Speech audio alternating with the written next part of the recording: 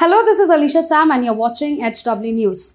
In this era of inflation, the Modi government is going on attacking the kitchen expenses from common man.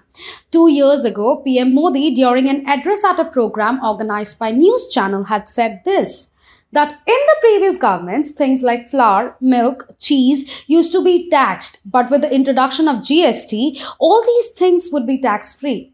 2 years later now, the Modi government has taken a complete U-turn and GST has been imposed on essential kitchen items. It's been just 2 weeks now that the 47th GST Council meeting was conducted. It's from today we see the implementation that would probably put a hole in your pocket. In this video, let's understand what the products are going to be costlier and cheaper after the GST slap. Dairy plays a significant part in numerous aspects of Indian society, including cuisine, religion, culture, and the economy. India has the world's largest dairy herd with over 300 million bovines, producing over 187 million tons of milk. India is first among all countries in both production and consumption of milk.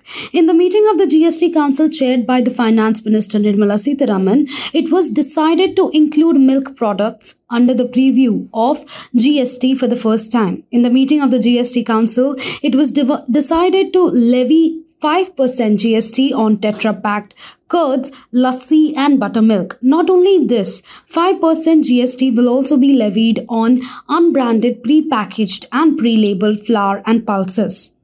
The government has increased the GST on blades, papers, scissors, pencils, sharpeners, spoons, forks, skimmers and cake services, etc. Now GST will be charged on it at the rate of 18%. Not only this, the GST on LED lights and LED lamps has also been increased from 12 to 18%. If a room is provided by the hospital for more than Rs 5,000 per day, the GST will be payable at the rate of 5%. In this, the relaxation will be applicable on the rooms of ICU, ICCU and ICU. Currently, there is no GST on hotel rooms less than Rs 1,000, but now such rooms will also attract GST at the rate of 12%. The services of storage of dry foods, spices, copra, jaggery, cotton, jute, tobacco, tendu leaves, tea, coffee, etc. in the warehouse, which were till now exempt from tax, have now been brought under the tax net, and such services are now taxed at the rate of 12%. GST will be charged from.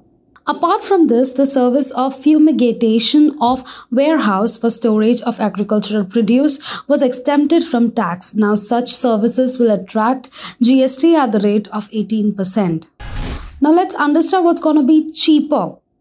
Tax on transport of NEC 0.78% goods and passengers by ropeway would decline to 5% from 18%.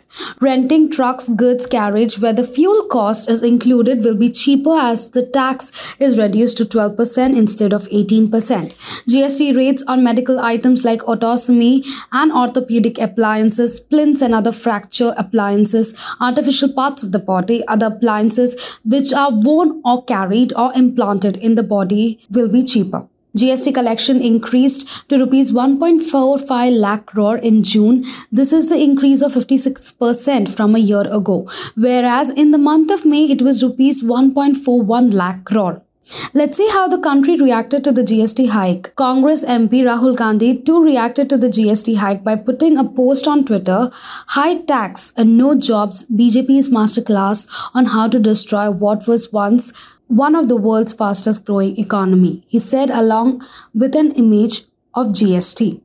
Reacting to the hike in GST on a host of goods and services, BJP MP Varun Gandhi tweeted in Hindi, "From today, GST is applicable on packaged products like milk, curd, butter, rice, pulses, bread. The decision taken amid record-breaking unemployment will further lighten the pockets of middle-class families and especially the struggling youth living in rented houses. When it was time to give relief, we are hurting." CPIM Central Committee member Thomas Isaac also opposed the GST hike and tweeted, "The imposition of 5% GST on items of common consumption like grains and curds that was so far extended is regressive. Tax on packaged grains below 75 kg will result in increase of prices of grains sold in retail, withdraw tax on necessities and increase tax on luxuries." The Indian Medical Association had earlier sought a rollback of the GST for healthcare services in the letter addressed to Union Finance Minister Nirmala Sitharaman. The IMA said if it not possible, the input tax credit is a must to curtail the rise in healthcare costs. The application of GST is pushing healthcare towards a business model away from the service-centric one. Now, with this report, we kind of have a view of how the GST slab isn't being imposed or implicated on essential goods. That's all for the report. For more such updates, keep watching our channel HW News. Whatever your views are, do let us know in the comment section below. Take care of yourselves. Thank you.